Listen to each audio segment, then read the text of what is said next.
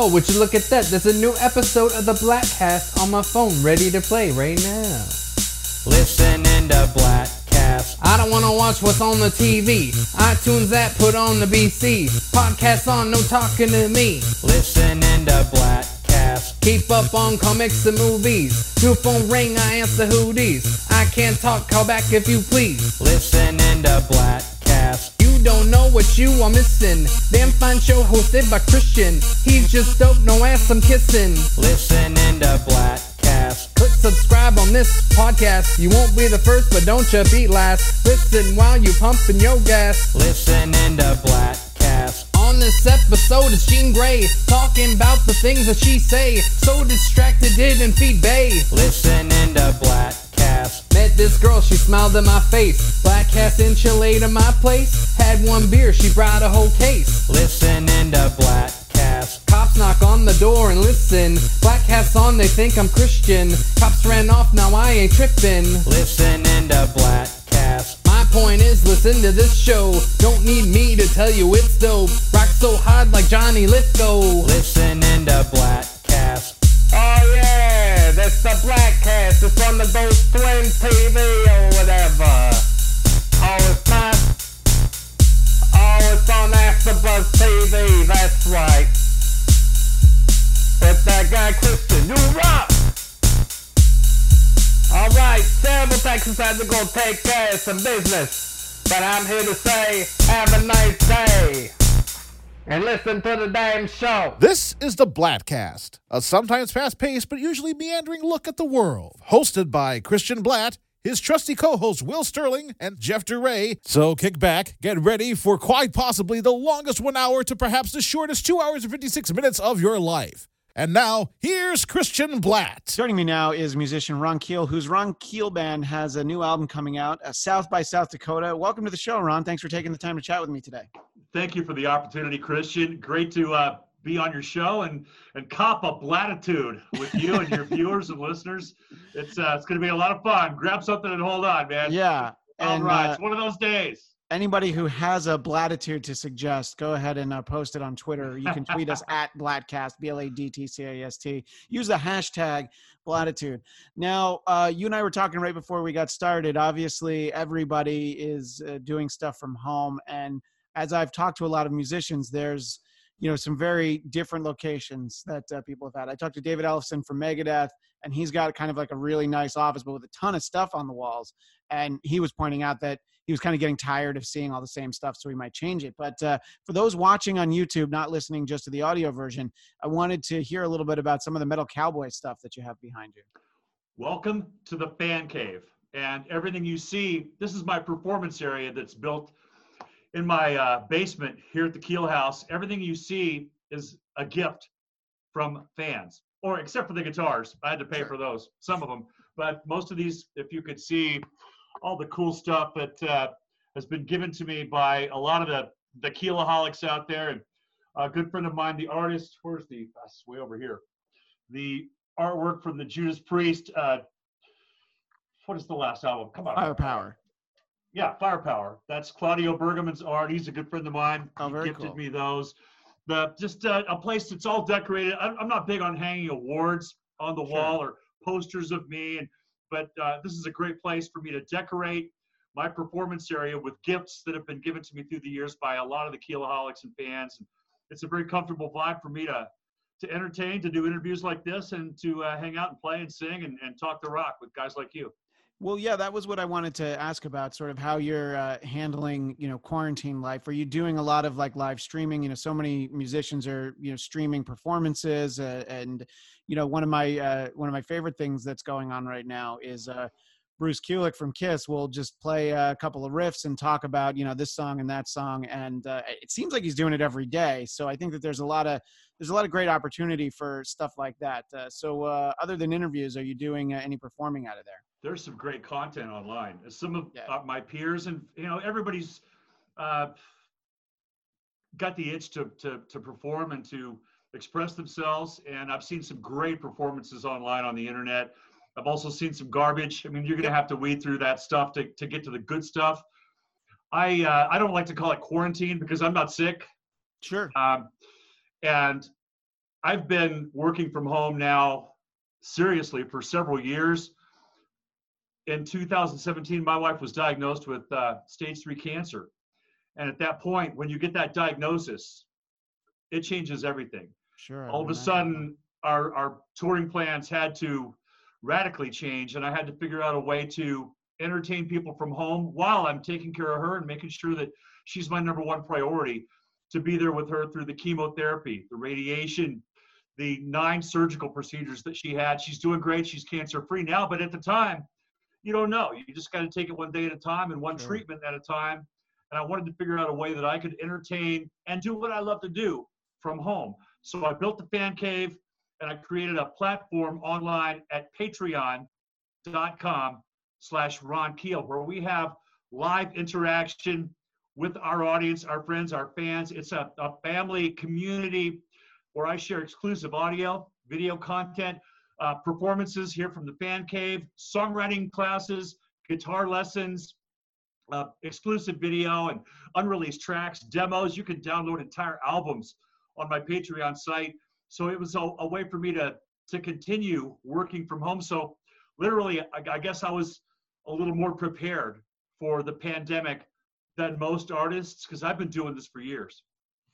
Yeah, and I think that it's obviously never a convenient time to have a global pandemic and for people to sort of be on lockdown, however you want to characterize it. But for where we're at technologically right now, I mean, it's great because you and I are talking right now, and it's much better than if we were doing an old phone call, sort of a radio call and that sort of thing. Exactly. So we're able to do so much more, and it helps us. I would say it helps us feel even more connected. I mean, we do like a Zoom dinner with my wife's parents and her sister, probably every 2 to 3 weeks. And, we didn't get together that often. So it's kind of been fun in that way.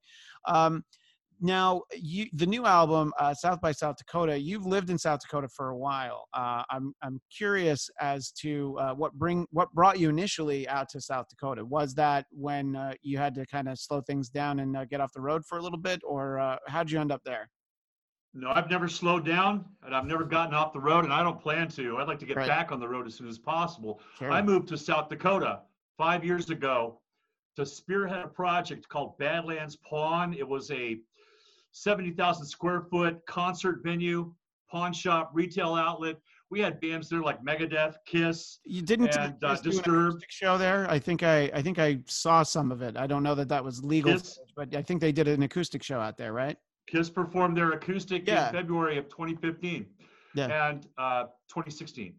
And I was basically a big part of that project. I was the leader of the Badlands House Band, a voice on the radio station, K-Bad 94.5 FM. I did the daily midday show, 10 to 2 a.m. on the radio, did the Badlands House Band after that. And that opportunity gave me the chance to assemble my dream team of musicians.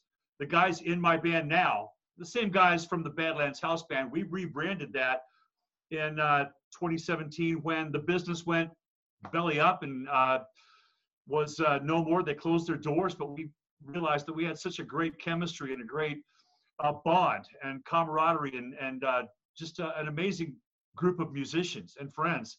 So we kept the band together and rebranded it as the Ron Keel Band. And the last 3 years have been just continuing to build on that identity, credibility, releasing a couple of records. Last year's Fight Like a Band album. We're very proud of that, and certainly very proud of the new album, South by South Dakota, which has just been released, and the new music video coming out next week for Red, White, and Blue.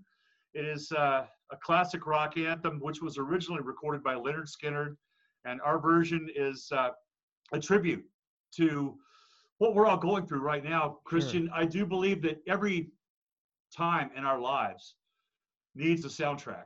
The South by South Dakota album, I believe, will end up being, for me and for probably a lot of our fans and friends and listeners, South by South Dakota will be the soundtrack of 2020. We'll listen back to this album years from now and remember what we're all going through in the summer of 2020. And this will be a time that will live on, and that music that we've released on this new record, I think, is a perfect accompaniment to that. One reviewer called it comfort food for the ears, and it's a very very comfortable place for me. And for the first album that I can ever say that every song on the record is absolutely fantastic. They're all great songs because I didn't write any of them.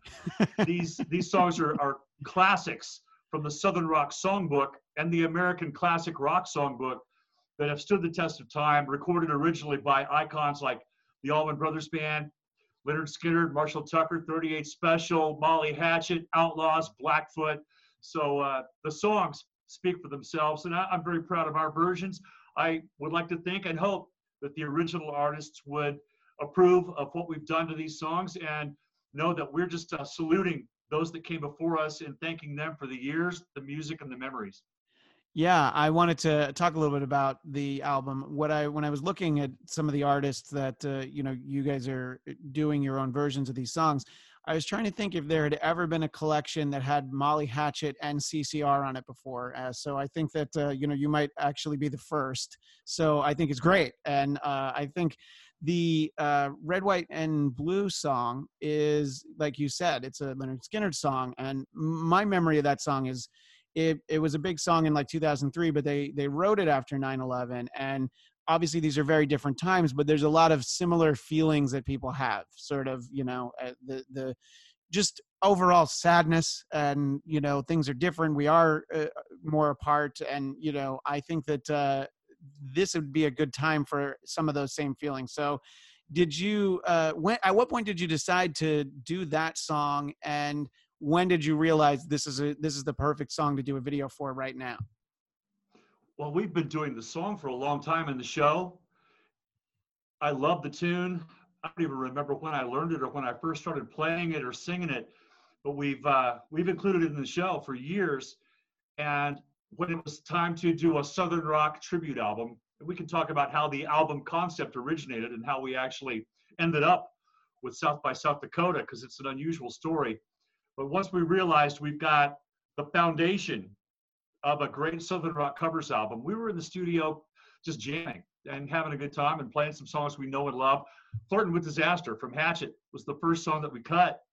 And we're just warming up, playing around during the Fight Like a Band sessions. And I realized after 3 or 4 days, 4 or 5 cuts, that we had something very special. I listened back to the tracks. I didn't even know we were recording. So some of these songs, the foundations were recorded before I even know that my producer, Mike Dresch, is going red and hitting the record button.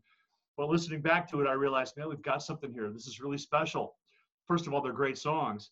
And you've got a bunch of guys in the studio that don't even know they're recording. They're just having fun, playing music and being themselves and hanging with each other. Something very special, organic about that experience. And so after about 4 or 5 songs, I think we cut Train, Rockin' Into the Night, Flirting with Disaster. We got some strong cuts there. And I was listening back, and I realized this is the foundation for an album. There's something really special here. And the idea to call it South by South Dakota just popped into my head. It's not a stroke of genius or anything. Just immediately the light bulb goes off over my head because it's a Southern Rock album by a bunch of guys in South Dakota. Sure. So the title came to me, and then I realized, okay, we've got the foundation here. We got to make an album and finish this off with songs from all of those other iconic Southern Rock legends. We've got to have an Allman Brothers song, right? So we chose Ramblin' Man. I can tell you the story about that session. That's a great session as well. But you've got to have a Skinner song. You can't do a Southern Rock tribute album without a Skinner song, and every one of those hits, they're all sacred ground. And I've sung them all through the years. I actually got to sing Sweet Home Alabama with Ed King, the guy who wrote it. So that was a huge thrill. But that's very cool, yeah. when it came time to cover Skinner, I thought, let's go a little left of center here and record this Red, White, and Blue song, because it's a song that I've been singing and that I love for years. It was in the show already, but not a song that everybody was familiar with or had heard before. It's not like Sweet Home Alabama or Give Me 3 Steps or Freebird. Hasn't been just hammered heavily on the radio for decades. To many people, it's a fresh track because a lot of people don't remember that original top 30 version that Skinner released in 2003. So that was the choice for the Skinner song. Got to have a Skinner song. Red, White, and Blue is one of our favorites. Let's cut it. I think the decision to release it as a single was another one of those just impulses. I'm thinking the record company, Bill Chavis at Highball Music, asked, Ron, what do you think? What's the single going to be? And I thought that Red, White, and Blue was the perfect choice because it really is, it's more intense. Even though it's a ballad in a lot of ways, it's more intense. And it has a meaning and a resonance that not just for 2020, but for 2003 and probably 30 years from now, that song is still going to ring true. And it felt like the recorded version is something I'm really proud of as well. I mean, that the fact that I did the lead vocal with the fans, and you were asking about live streaming earlier in the interview. Yeah. I actually did the lead vocal to Red, White, and Blue on this very same webcam as the fans are watching. I invited my fans on patreon.com/Ron Keel into the studio with me so they could experience what it's like to be in the studio cutting a master vocal, me and the interaction with my producer and engineer. And so that vocal was recorded in front of the fans. Of course, the pressure's on. And I think the vocal turned out pretty good, and I'm really proud of that. I'm just proud of the whole song and what it's all about, and excited to debut the music video for Red, White, and Blue at ultimateclassicrock.com on May 28th for one day only. ultimateclassicrock.com, which is one of the huge ultimate classic rock sites, for them to partner with us as a media partner and host the premiere, the world premiere of the new videos, is a huge honor for us, and want to thank ultimateclassicrock.com for giving us a platform to share this music video with our fans around the world. And the pandemic, as we've spoken about that's always going to be the big elephant in the room. We talk about it before, during, and after the interview, and how it's brought everybody closer together. And it really has. I mean, families are spending more time together now at the dinner table. Everyone is spending more time together online. You mentioned having dinner with your in-laws. Yeah. The music video for Red, White, and Blue was a unique challenge because due to, it's not social distancing, it's musical distancing. We can't play in the same room together right now. I took each of the guys in the band to a different iconic South Dakota location and shot the footage individually. So each guy has his own special location. Our bass player, Gino Arce, on top of a Kenworth truck to pay tribute to our truckers, the entire trucking industry that's keeping the wheels turning and keeping us all supplied during these difficult times. Of course, the lead singer, Ron Keel, gets to shoot his footage at Mount Rushmore, of course, because he's the lead singer, right? Yeah. So I go to Mount Rushmore, and this is the first beautiful spring day on a Saturday afternoon, springtime in South Dakota. Mount Rushmore is absolutely beautiful. Saturday afternoon. Christian, there's nobody there. Yeah. It's absolutely a ghost town. You go in, there's nobody, you don't pay to park, you just drive on in, and you walk in with, I walked in with my guitar, and there was nobody there, no tourists, no families. So we had literally a free reign on the location. And we did that at Terrace Park here in Sioux Falls as well. I live in Sioux Falls, and we filmed our keyboard player, Dakota Scott, at a place called Terrace Park, which is a beautiful outdoor amphitheater-like park with these terraced areas where families can picnic and watch shows, and there's a bandstand and a stage and a playground and all this. On a Saturday afternoon, beautiful day, at Terrace Park in Sioux Falls. There's nobody there. He's playing the piano on an empty stage in an empty park, and we're behind him shooting video of just the emptiness. The lockdown has been tough on all of us in a lot of ways. It has brought us closer together, as we've mentioned. It's been tough in a lot of ways, but without it, we could have never filmed such an epic music video. So in more ways than one, the song and the music video itself are a time capsule of what we're all going through in 2020. Yeah, and when I was reading before we started talking, I was reading about the fact that you filmed at Mount Rushmore and nobody was there, and like probably a lot of people who have visited South Dakota, one of the only places I've been is Mount Rushmore. I went to Mount Rushmore and I went to the Crazy Horse Memorial. And this was about 17 years ago, so I don't know how much further along that is, but they only had like part of his face done at that point. Yeah, it seems like that's going to be a long time. Yeah, that's going to be a while. It was closed. I thought about it, but that was totally closed down. You can't even get into the Crazy Horse Memorial, which is a beautiful, epic location. I would have definitely loved to have taken my guitar and our camera crew up there, but it was closed down. Mount Rushmore, like I said, was wide open. Yeah, see, that's the thing that surprised me, that you were able to just kind of go up there to it. But that must have been weird, because go figure, I mean, I was there 2003 when I moved from New York to Los Angeles. I drove cross country. I went like hours out of my way so that I could see it, because I'm like, when am I ever going to be at this line on the map? Let me just go up a little bit and check it out. And I was glad I did. And my son is 4, and he's really into like looking at maps now and talking about all these places he wants to go. And when you have the South Dakota on your map, there's usually a little picture of Mount Rushmore. So it's like, that's right. It is perfect. It's America and it's South Dakota. Nothing really says the USA and South Dakota in the same sentence like Mount Rushmore. So it was a perfect opportunity and a great place for me to shoot the video. And I look back at the photos and the images and the footage, and it's just it's kind of weird. It's kind of like, even now watching the video, and it's not even out yet. We're not even finished with the final edit. It's a very special piece to me, and I can't wait to share it with everybody, and hopefully everybody will enjoy it and know what it means to me. And hopefully the guys in Skinner, who really, Johnny Van Zant, his brother Donnie, wrote the song with the Warren brothers back right after 9/11, as you mentioned.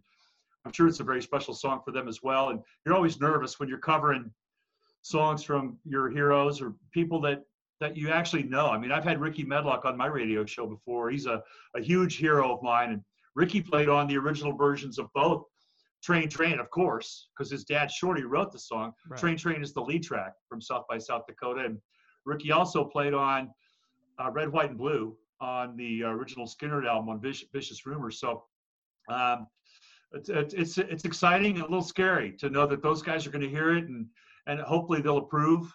Another song that is very special and close to my heart is Fire on the Mountain, which is the Marshall Tucker cover. And I knew George McCorkle really well, the guy who wrote the song. And he wrote Can't You See, Fire on the Mountain, all these classic Marshall Tucker Southern rock anthems. And when I was living in Nashville, 15, 16 years ago, George became a friend of ours, and he would come out and he would jam with us at gigs. He actually co-wrote the title track to our 2004 album, Bring It On. George and I co-wrote that song together, and he wrote a song for us called The Best Move on that same album. And he's the guy who wrote Fire on the Mountain, and he passed away, I think, 8 years ago of cancer. Whenever you sing these songs, or you play them live, or you record them on an album like South by South Dakota, you're always singing them for the guys that wrote them and the guys that made them famous in the first place, and just really hope for their approval. I know the fans love it. The numbers are off the charts. The orders, the sales, the streams on Spotify, and the response to the album has been overwhelming, to say the least. I'm a little surprised and very, very pleased by that response from the fans and the media. So it's obvious that the fans are digging this record, and it's a special part of their summer soundtrack. But like I said, you want to make sure that the guys that created it are approving and happy, and know that I'm doing this in part to salute them and the part they've played in being the soundtrack of my life.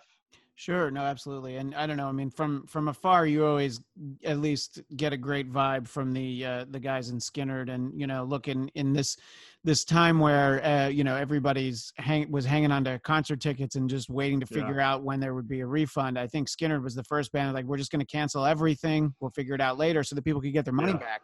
And I mean, there's huge tours. We don't need to name any of the bands that are still holding on to money for shows that aren't going to happen, because, and then it's not so much the bands, there's the promoters, and they're just like, no, we're going to hold on to that money as long as we can. And I thought that was great. I mean, this was, I don't even know, like 6 weeks ago, Skinner was like, yeah, we're going to blow out our whole tour. We'll figure it out later.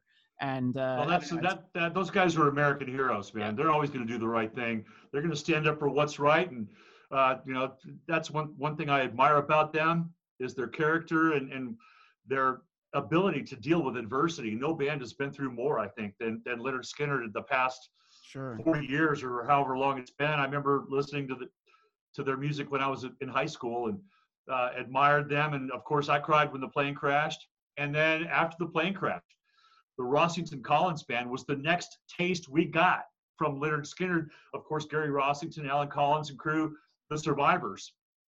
put together a band called Rossington Collins Band. And I felt it was important for us to also pay tribute to that project and one of their signature songs on the new album, Don't Misunderstand Me, which is a duet with Jasmine Cain.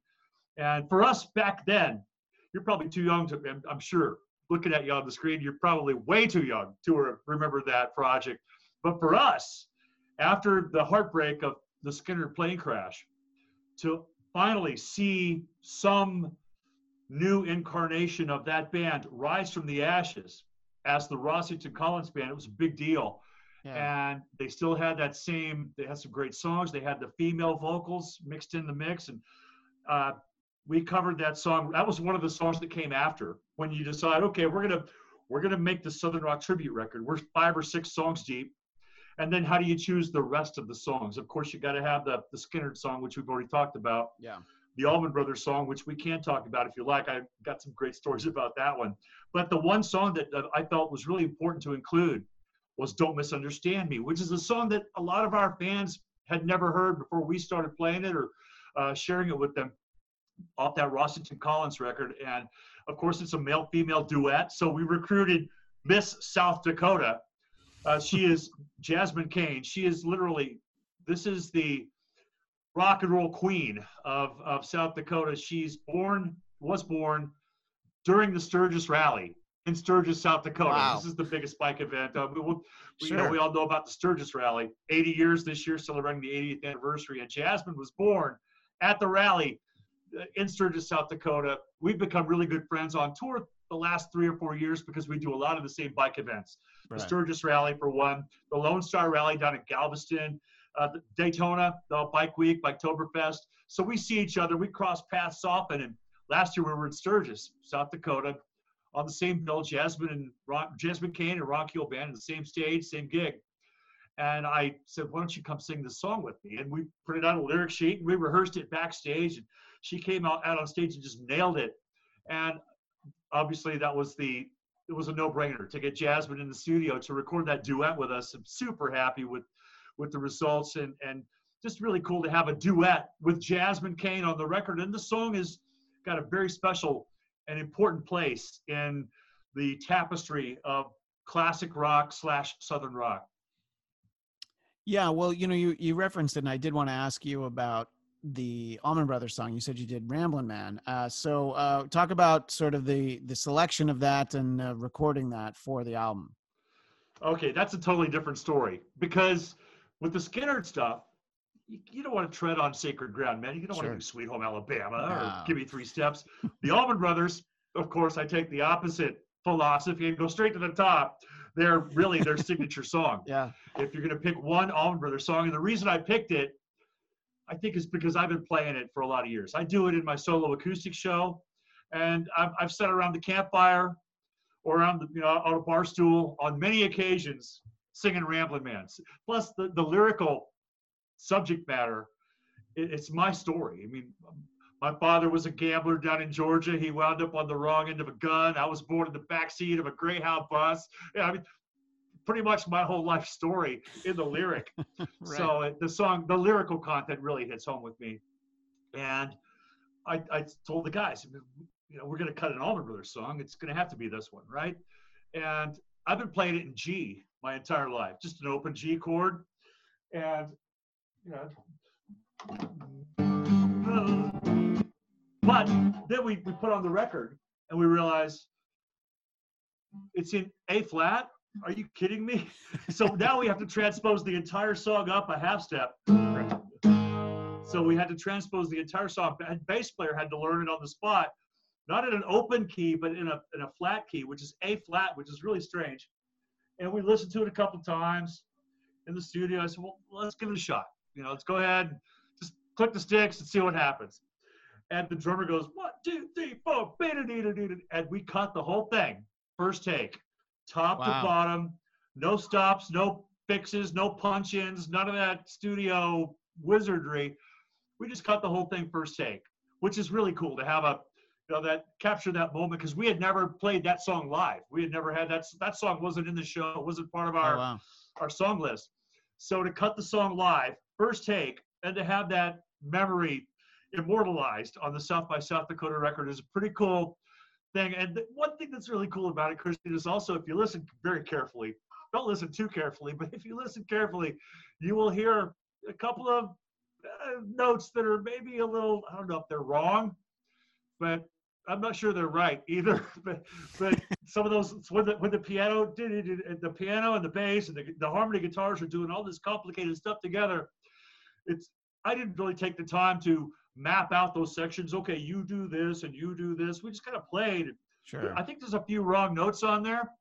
And after listening back to the mix, I go, let's just leave it, man. Let's just leave it. Let's just release it the way it is. It's natural. It's organic. It's capturing that one special moment, one take in the studio.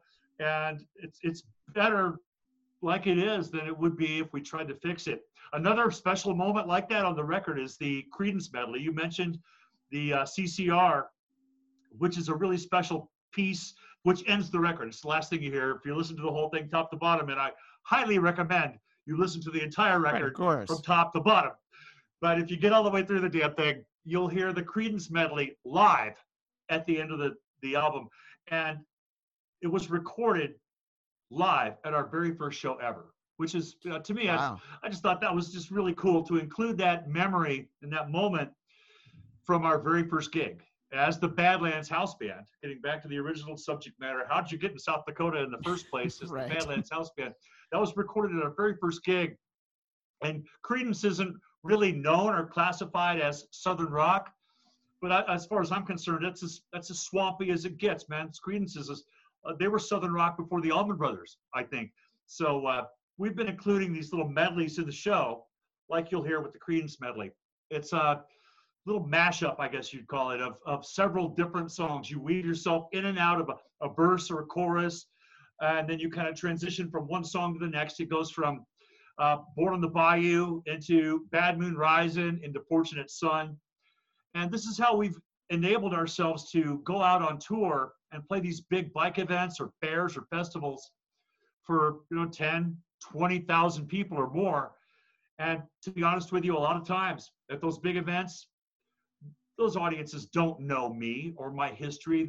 There may be 10% of them who've heard of Keel or Ron Keel or know about the Right to Rock and my association with Gene Simmons or Black Sabbath and all that. Those people at the bike events, at the rallies, or at the fair, the festival, they just want to be entertained. And I didn't want to be a cover band. I wanted to put our own show together, but I also wanted to pay tribute to some of those iconic acts like we're doing with the South by South Dakota album. So we started building these little 7 to 12 minute medleys. And throughout the course of the show, we'll open with a couple of our own tunes. Then we'll launch into the Marshall Tucker medley, which is literally 12 minutes of Fire on the Mountain, Can't You See, Heard It in a Love Song.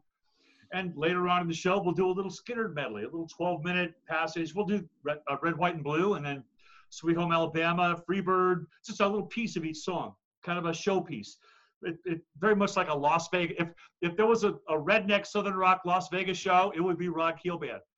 So that way we're giving the audience the songs that they know and love, that they can sing along with, that have been a part of the soundtrack of their lives, while also introducing them to our new music and the music that I've created over the last 30 years in the course of my career. So those medleys have been a really important part of the show because we're not a cover band, but we include those little tributes throughout the course of a Ron Keel Band concert. And that Creedence medley is the CCR tribute from the very first gig ever. I mean, recorded live, as raw as it gets. The audio quality is great, though. It's not, I mean, I'm very proud of the production and the audio quality and the mix on that live track, and I'm just glad we pulled it off. Yeah, and to the point of the redneck review you're speaking of, I feel like it would probably be more fitting if it was like in Branson, Missouri, or something. I mean, it's you don't want to bring it out to Vegas. I think they would probably ruin it. You want to. Dude, I produced and starred in the longest running country music show in the history of Las Vegas. I think I read that in the notes, and so you were also in the show, right?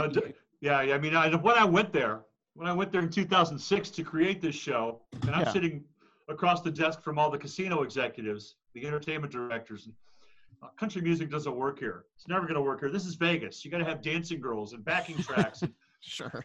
I said, no. Country music is the music of the people, and it's going to work here. You get people from all over the world congregating in Vegas. The show was hugely successful. We ran for 10 years. I started the show for a long, long time until I got too busy. And my partner still kept the show going after I moved to South Dakota. And very, very proud of that accomplishment. But I think South by South Dakota as a show with the Ron Keel Band, I guarantee you that would work great in Vegas. I would take it back there in a heartbeat. I hope that, as I've got a lot of friends out there. You know, I lived there for 10 years. And, yeah, sure. They're struggling right now more than ever. We're not seeing so much of the pandemic effect here in South Dakota, but my friends in Vegas and Los Angeles and New York are certainly going through hell, and our hearts and prayers go out to all them. But man, I'd take this Southern Rock tribute show to Las Vegas in a heartbeat. I guarantee you we'd pack the showrooms. Yeah, and sort of talking about the line between Southern rock and obviously country music, it's kind of interesting because, I was reading that, you grew up in Georgia. So how exactly does it happen? Does everybody like whatever music they're just into? So it's like, yeah, you like some country music, you also like Southern rock, and then you gravitate towards the Southern rock, kind of like the way that, when I was growing up, I had friends who liked death metal. And I'm like, yeah, but we all kind of like the same rock bands, but then you go off into your own specific genres, I guess music is very personal. Sure. Music, one of the most personal forms of communication or expression that we have as a human race.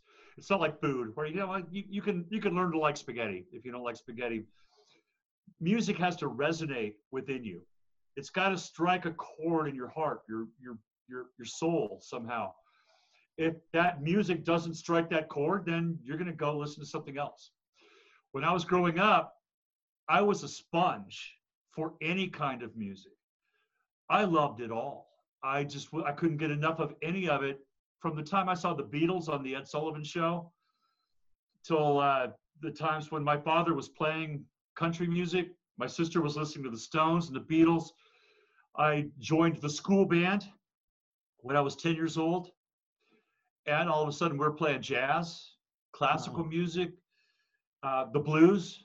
To me, it was all just these fascinating flavors and textures of this thing that I loved so much. It was music. I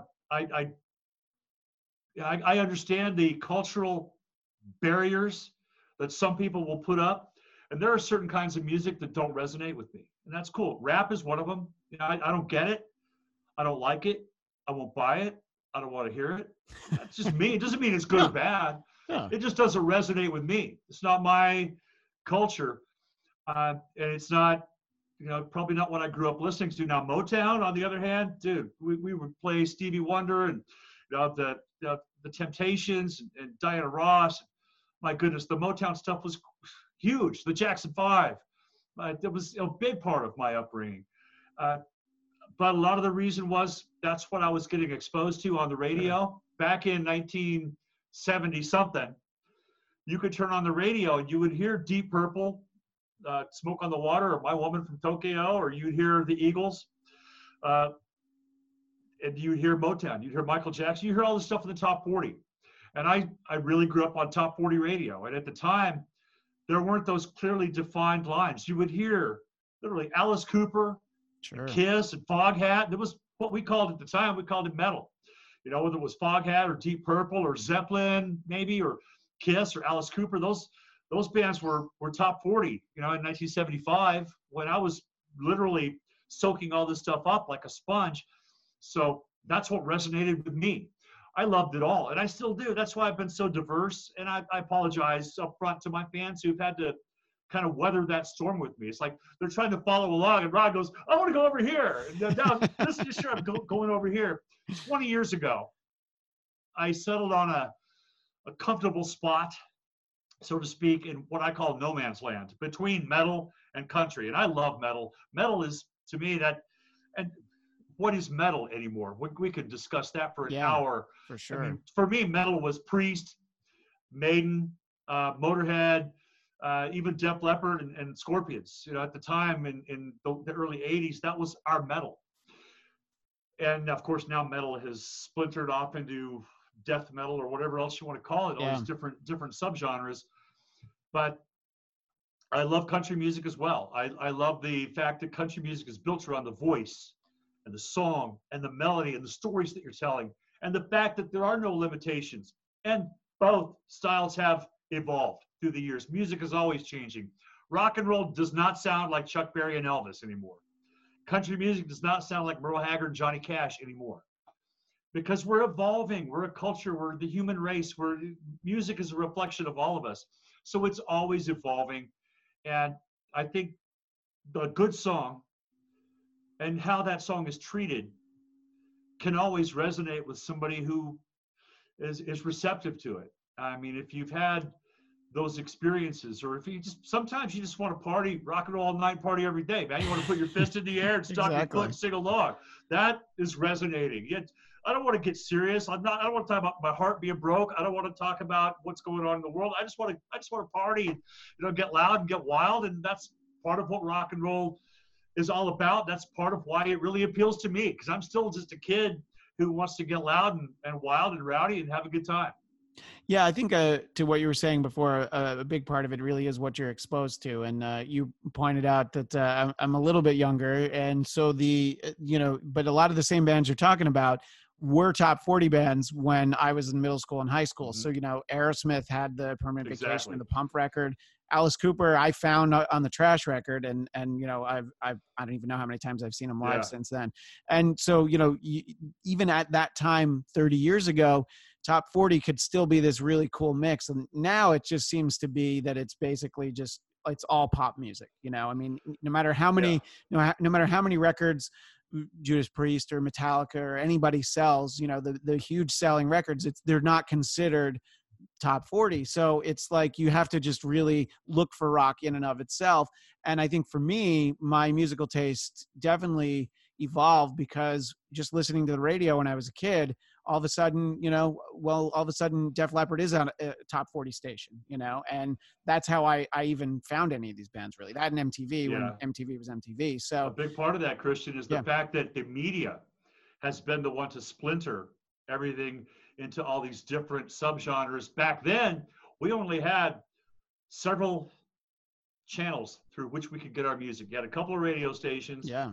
You had network TV, ABC, NBC, and CBS. You get Don Kirshner's rock concert, sure, or you get American Bandstand. You get these TV shows that would expose you to Ted Nugent, Aerosmith on the Midnight Special, or Don Kirshner. You had 3 magazines: Circus Magazine, Hit Parader, and Cream. Maybe Rolling Stone, but not so much for the fans. I think Circus Magazine and Cream Magazine and Hit Parader were the 3 magazines we get our information from. And we had you're looking at 5 to 10 real sources of information or music. Now you can scroll through your Sirius XM satellite radio and you can get so many different variations of country music, or 90s country or outlaw country. You get so many variations of metal. In the space of like 4 channels, you can get sort of the Aussie station, the metal. They have they have the 90s hard rock that they call Hair Nation, but then you have like liquid metal, like literally in 4 channels. It's like, well, that's kind of everything now. And honestly, I do like, because like sometimes I'm in a mood for this, sometimes I'm in the mood for that. Yeah. But it is cool to kind of get the mix of all the different sort of things. And you were talking earlier about doing radio for Badlands, but my understanding is you're still doing internet radio, right? So people can still find you right now.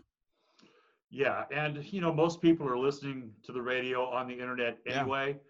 Terrestrial radio is.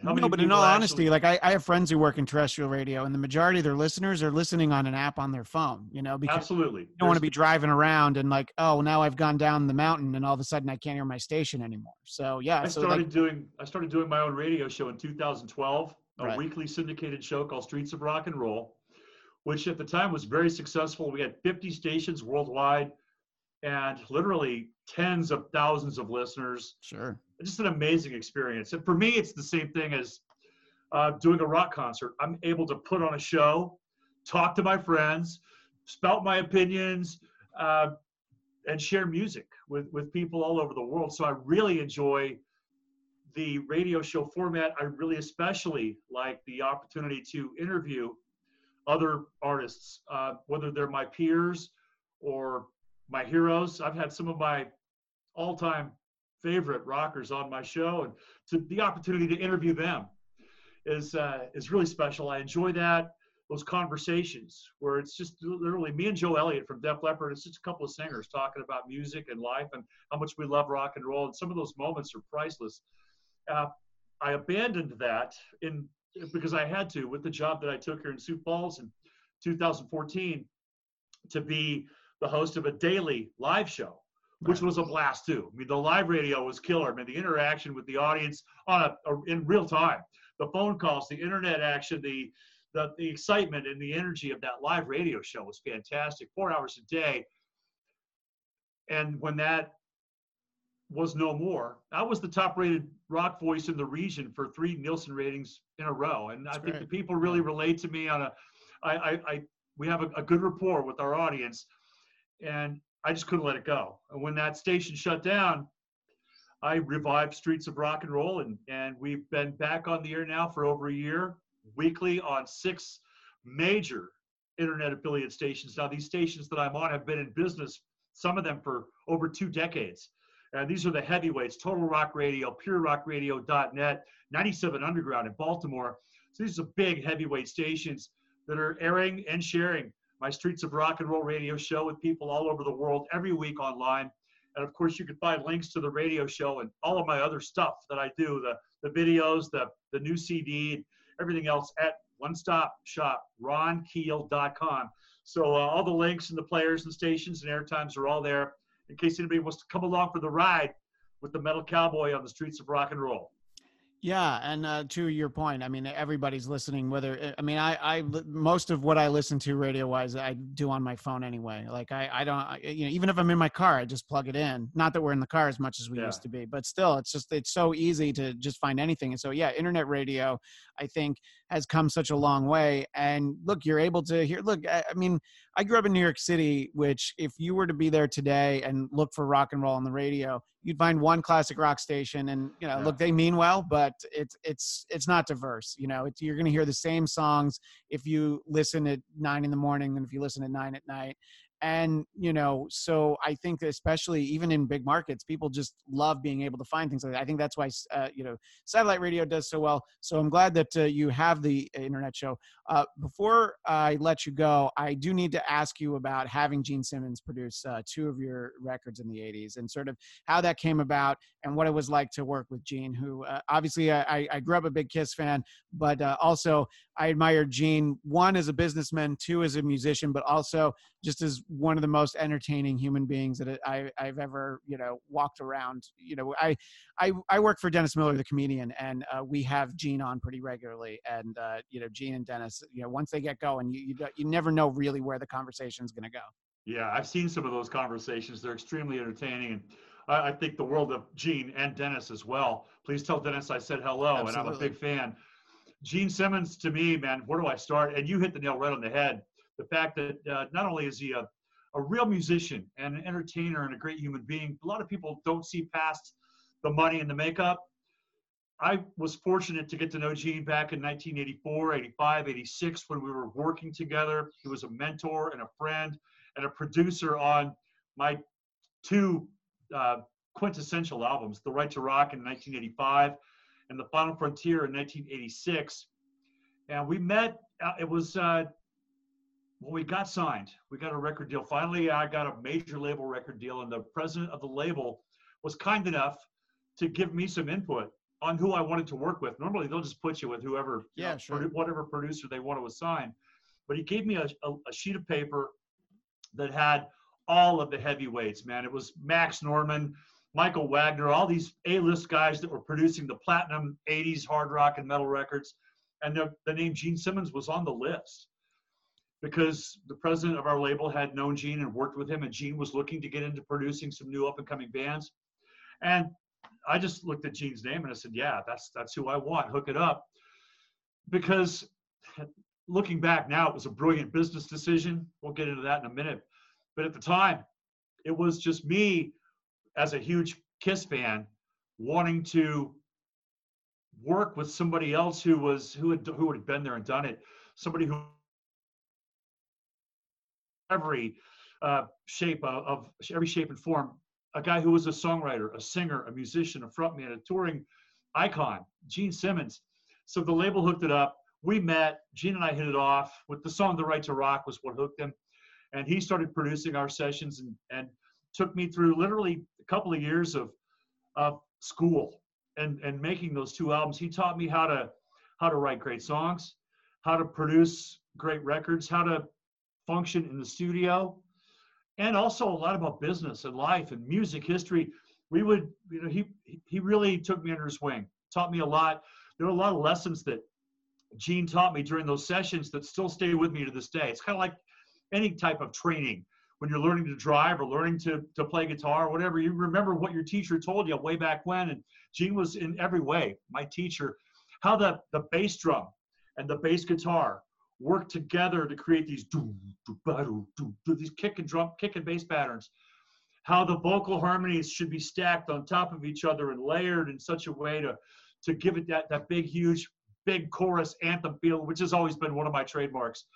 And so many other lessons. I could go on and on about what Gene meant to my life and my business and my career, but I didn't realize that outside of the musical influence, how much credit he would earn and how much he deserves for really putting me on the map. In 1985, when the Right to Rock album came out, produced by Gene Simmons, of course, we had the MTV airplay. MTV went all over the video and single. The Right to Rock is a huge, timeless rock anthem. So it's a really good song, and we got a ton of play from MTV. But I credit it to Gene Simmons because the Kiss Army bought that record the week it came out because Gene embraced it, Gene produced it, Gene vouched for it, so to speak. So we sold a ton of records the very first week it came out. Really put my career on the map, and all of a sudden the Kiss fans were Keel fans, and I credit Gene big time for that. It's a great record. It's a great song, and the video and the album cover and all that played a part in it, but Gene deserves a huge bulk of that credit for putting me on the map, and I'm still here. Right. And obviously, Gene helps get that ball rolling. And then, I saw that, in those days you toured with Bon Jovi, Aerosmith, Van Halen, Motley Crue. So, if you could basically list 5 bands that it would be beneficial to take a rock band out on the road with, those are the ones. So I'm sure I agree. Except for Kiss. Yeah. Gene never took us out on tour with Kiss, and still to this day. I get a ton of fan mail from fans. Hey, man, I saw you open for Kiss in '86, man. I love your band. Dude, I hate to tell you, but it didn't happen. We never opened for Kiss. I would beg him. Gene, come on, man. All we need is a Kiss tour. It'll be done. It'll be a done deal. And Gene, no, Ron, I don't think this is the right time. Or he'd always make some kind of excuse. I'm not sure why. Yeah, but he produced Black and Blue, and he took them out on the road. So, it was, I guess he was playing favorites for some reason. But I don't know. But I know Gene, he would get on the phone. I remember a conversation with Gene and Ozzy. And Gene was in the studio talking to Ozzy, and I'm sitting there.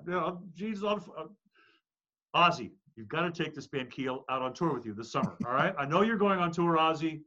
Actually, I can't do a Gene Simmons impersonation. It's hard because, the impression is usually somebody else's impression. The thing that I find helps is if you lean into the microphone and you just, Ozzy, you have to take this band Keel out on the road. Yeah, so you do it slow, and that's kind of. And here's Ozzy. And Ozzy's going on about this band Metallica. I think I'll take Metallica. And she goes, no.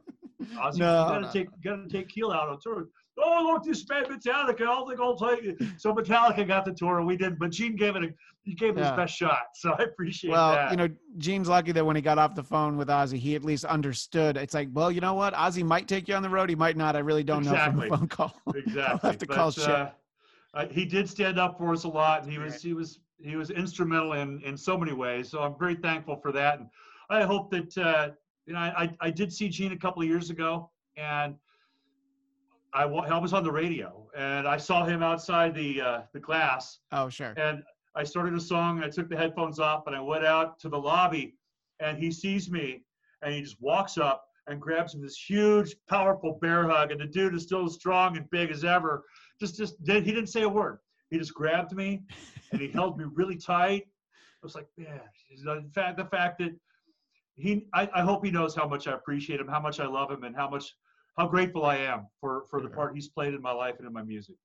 Well, Ron, I really appreciate you being so generous with your time. And obviously people should know that South by South Dakota is out now. And the video for Red, White, and Blue, that's May 28th at, what is it? It's ultimateclassicrock.com. Yes, ultimateclassicrock.com. And that's when people will be able to find it. But they can obviously find the song and the album now. And you said it, ronkeel.com. That's it, man. Everything, all paths lead through there. You can find the links to our Spotify and iTunes, and to buy the CDs or CD merch bundles. We've got shot glasses, dog tags, T-shirts, the whole deal. The videos, the entire history, all the social media links to Facebook, Twitter, all that. One stop, ronkeel.com, and then from there, go wherever you want. Well, that sounds exactly like somebody who was brought into the business by Gene Simmons. You know the importance of having the shot glasses and, you know, all the other things. And, you know, I think it's great. And obviously the song's great. Excited for the album. And like I said, I appreciate you talking to me. Ron Keel, ronkeel.com. Thanks to all of you who have watched and or listened to this. That's all the time we have now. And we will see you next time on the Bladtcast. My hair's turning white, my neck's always been red.